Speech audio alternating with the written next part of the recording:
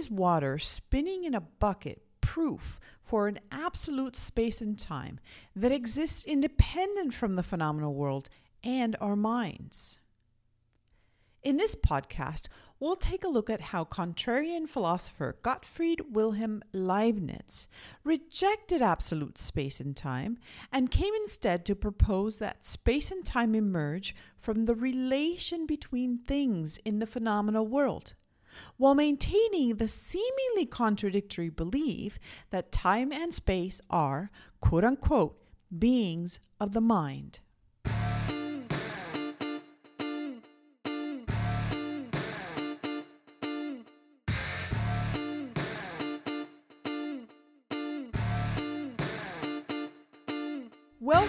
Welcome to the Continental Philosophy Now podcast, formerly known as the Think Philosophy podcast. The first thing that I have to do is a shout out to Samuel Molina and Mark Bamford, along with two other anonymous patrons who chose to support Think Philosophy and this podcast through our Patreon campaign. If you want to find out how you too can contribute to help us to push our content out to more curiously minded folk, you can just go to supportthinkphilosophy.org and that will take you to our Patreon page. As I prepared to reboot this podcast, I decided that a change of name was in order to more accurately reflect the topics that I want to cover. When I started Think Philosophy many years ago, it was because I was running philosophy salons, and the name Think Philosophy emerged at that time for that purpose. So it no longer reflects the kind of focus that I want to have, particularly in this podcast. I want to cover topics in contemporary European philosophy, including, but not limited to, existentialism, phenomenology, hermeneutics, and critical theory. And we'll cover everything from the classics in continental philosophy to contemporary ideas in critical race theory, feminist philosophy, queer theory, and so on and so forth, depending on what you guys are interested in as well. I had been going back and forth on how to get started. When I had this moment of inspiration, I was sitting here at my desk in front of my computer, trying to figure out what files to open. And I was on Twitter, and I saw some of the Twitter feeds, and I was reading that, and I thought, maybe I should just send out a little tweet and do an experiment and see what you guys are interested in. So I sent out a tweet saying, I'm going to try this experiment. The first person to tweet at me a philosophy topic that I can reasonably cover for a podcast episode wins that podcast. And so I had a bunch of suggestions, but the first one in through the gate was logical analysis, and their Twitter handle @logicalanalysis. They, or she or he, suggested that I take a look at Leibniz's idealistic theory of space and time. Thanks for the idea, logical analysis. And tune into my Twitter feed. I am at tphilosophia at around 9 p.m. Eastern time for the next opportunity to suggest a topic. If you don't already follow me on Twitter, you can go to the show notes for this podcast episode. I'll include a link there so you can find me easily on Twitter. Okay, so today we're going to get into Leibniz's theory of space and time. But first, a little bit of an intro on Leibniz and a few interesting tidbits from his life, and then we'll get into the meat of the matter. And then we'll get into the heart of the matter, I should say, because meat, I'm a vegetarian verging on vegan, so maybe that doesn't really work for me and some others. So yeah, we're going to get into the heart of the matter after we take care of a little bit of framing of this topic. Okay, so Gottfried Wilhelm Leibniz. His dates are from 1646 to 1716. He basically sits between Descartes, who died in 1650, and Kant, who was born in 1724. Along with Descartes and his contemporary Spinoza, who lived around pretty much in the same period of time, they were known, Descartes, Spinoza, and Leibniz, as the great rationalists of the 17th century. Now, according to Wikipedia, in epistemology, and I'm quoting here, quote, "In epistemology, rationalism is the view that regards reason as the chief source and test of our knowledge, or any view appealing to reason as a source of knowledge or justification. More formally, rationalism is defined as a methodology or a theory in which the criterion of the truth is not sensory, but intellectual and deductive. Rationalists believe reality has an intrinsically logical structure, and because of this, rationalists argue that certain truths exist and that the intellect can directly grasp these truths. That is to say, rationalists assert that certain rational principles exist in logic, mathematics, ethics, metaphysics that are so fundamentally true that denying them causes one to fall into contradiction, thus the source for contradiction. Rationalists have such a high confidence in reason that empirical proof and physical evidence are unnecessary to ascertain the truth. In other words, there are significant ways in which our concepts and knowledge are gained independently of sense experience. Because of this belief, empiricism is one of rationalism's greatest rivals." End quote. And I thought I'd read that to you because, Wikipedia, it is a pretty concise and accurate definition of rationalism. Now, it bears mentioning also in this kind of time frame that Sir Isaac Newton was also a contemporary of Leibniz. And I'm mentioning this because it was against Newton's view of space and time in a series of letters between Leibniz and Newton defender Samuel Clarke that we get the most consistent and sustained discussion of Leibniz's views, specifically where it comes to space and time. That's it for the time period frame of Leibniz's life and philosophy. Now, here are 3 fun tidbits about Leibniz's life, things that I found interesting, not related to his metaphysics or his physics, his philosophy, but because he was a very busy thinker and did some very interesting things. Again, here I'm taking from the Wikipedia entry on Leibniz. 1. And I'm quoting here, following the motto, Theoria cum praxi, which is Latin. It sounds sexy, doesn't it? Theoria cum praxi. He urged that theory be combined with practical application, and thus he thus has been claimed as the father of applied science. Also, 2, Leibniz may have been the first computer scientist and information theorist. How about that?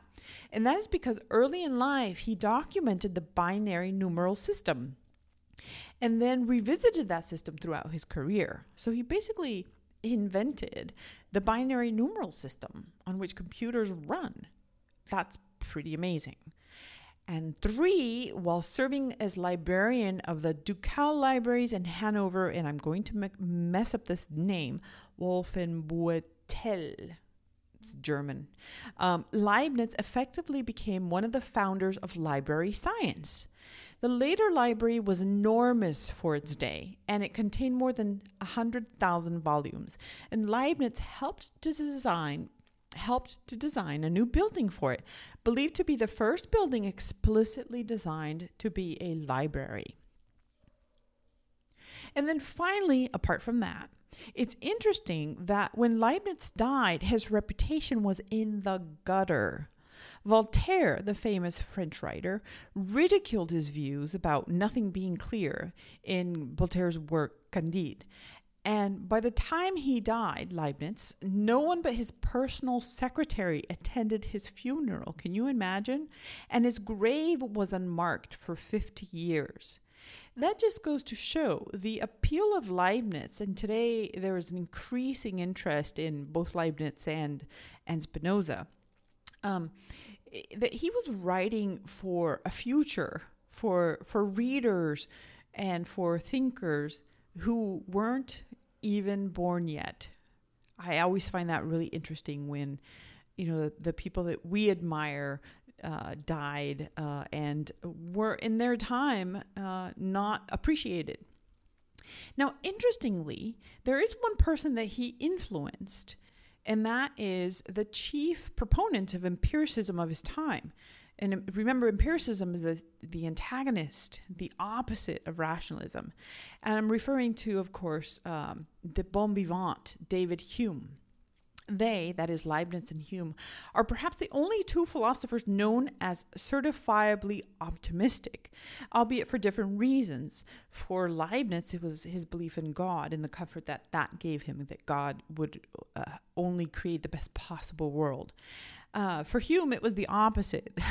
Hume was an atheist, and that gave him a sense of comfort. So there you go. Okay, now on to the heart of the matter, space and time.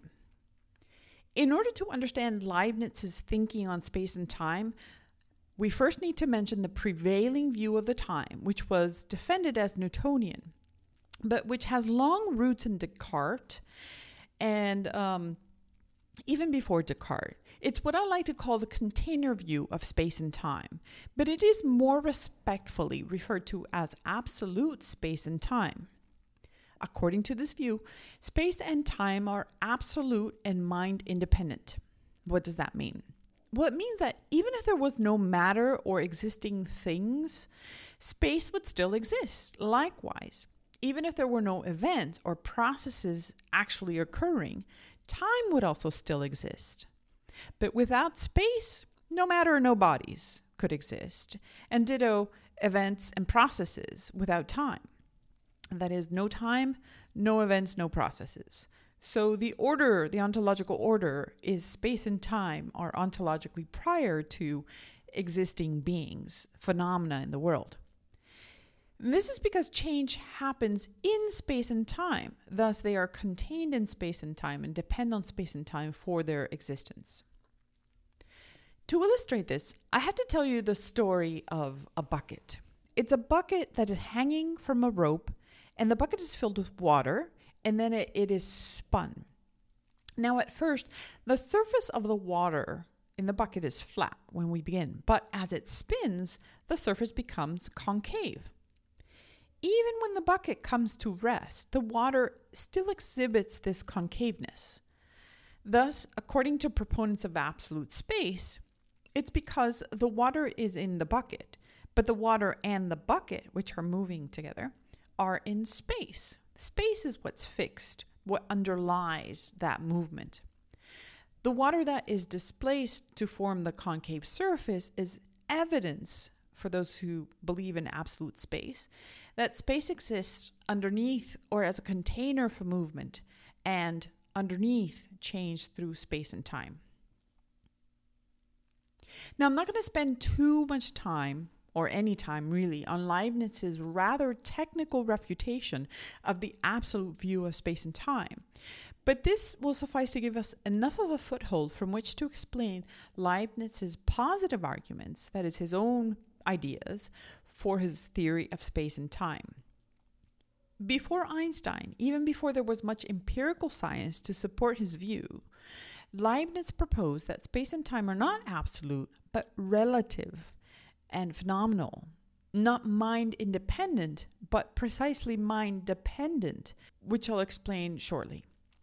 Keep in mind that by relative, Leibniz does not mean what we might colloquially mean by that term, and we're going to explain that now. Leibniz is said to have come to this view of relative space and time as he developed his theory of mechanics, or the theory of physical motion. So his views about space and time are tied with his account of motion. But his views are actually best laid out 30 years later in the previously mentioned letters known as the Clark-Leibniz letters. According to his view in these letters, time and space are not so much things in which bodies are located and move around or change, but, quote, a system of relations holding between things. And this, end quote, this quote is from the Stanford Encyclopedia of Philosophy entry on Leibniz. Time and space are also mind dependent in the sense that where there are no matter nor bodies, space would have no existence. And were there no events or processes, time would also cease to exist or have no reality. An early formulation of Leibniz's view is quoted in an essay called Leibniz's Theory of Space and Time by Keith Emerson Ballard in the Journal of the History of Ideas, Volume 21, Number 1. And I will throw up a reference to that in the podcast notes. But this is the quote. Space is nothing but the order of existence of things possible at the same time, while time is the order of existence of things possible successively. By the way, I am relying on Emerson Ballard's article for most of the content of this podcast because my exposure to Leibniz has actually been very limited, even though I wrote my dissertation on conceptions of space. But my dissertation really focused on ancient philosophical conceptions as they are read in and through post-structuralism. So I pretty much bypassed modern history where it comes to the history of space and philosophy. Now, let me read that quote again more slowly. Space is nothing but the order of existence of things possible at the same time, while time is the order of existence of things possible successively. In other words, space and time are dependent on the existence of things for their being and their meaning. We've already heard this idea. We tagged it as mind dependence of space and time. This is what Leibniz meant by mind dependence. It depends, and mind here isn't probably what we literally want to say by mind, but it is idea or intellect, or right. It has no existence outside of our intellectual processes or our thinking about things. But here's where it gets really interesting, because while space and time are dependent on things and phenomena like bodies that are in motion by necessity, processes that take place in time, space and time are called merely ideal. This is because the relation between things, phenomena, and substances are not real but ideal. By real, we mean that what we mean is that time and space have no existence except as ideas that emerge for us in the relation of the quality between things, like qualities like color and velocity. Time and space are not qualities themselves. They don't inhere in these things. They have no reality in that physical sense. That doesn't mean that space and time are less real or less significant. But it does mean that the ontological order is exactly reversed from the position that those holding absolute space would take. We only arrive at space and time in and through our experience in and of the phenomenal world, which is in constant change and motion and flux. So, no things, no relation between things, no relation between things, no space, no time. Leibniz says of space and time that they are, quote unquote, beings of reason. Bodies stand in spatial and temporal relations to each other. But time and space themselves have no existence apart from being abstractions or idealizations made on the basis of these relations. And here is where we get to the crux of the question that logical analysis asked about the idealized or the idealism of Leibniz's conception of relative time and space. Leibniz's relational view of space and time goes along with the idea for which he's best known, the idea of the monad, that he develops in his late metaphysics in a work called Monadology.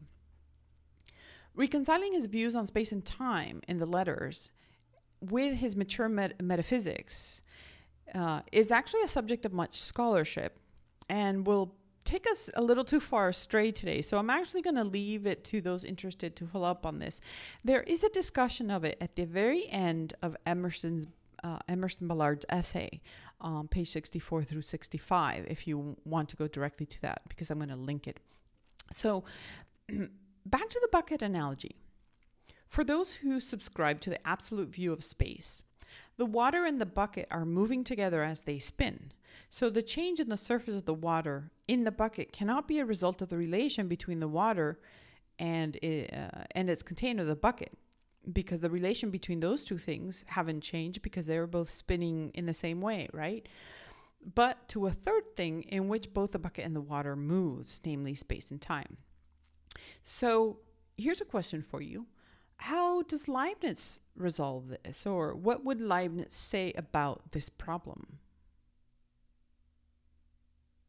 I'm going to leave you with that question and encourage you to tweet at me any thoughts that you might have about this. I want you to try and figure it out. Tune into my Twitter feed tomorrow for an opportunity to suggest a topic for the next podcast. And check out continentalphilosophynow.com, our new website, for show notes, including references to the works that I consulted in putting together this podcast. Now, I want to leave you with this quote from Leibniz, which may serve as a little bit of a clue to our question. And let me just say that you're going to have to do a little bit of work, not just intellectually, but probably going to have to read a little bit more about Leibniz in order to figure this out. But here's the quote. It follows from what we have just said that the natural changes of monads come from an internal principle, since an external cause would be unable to influence their inner being.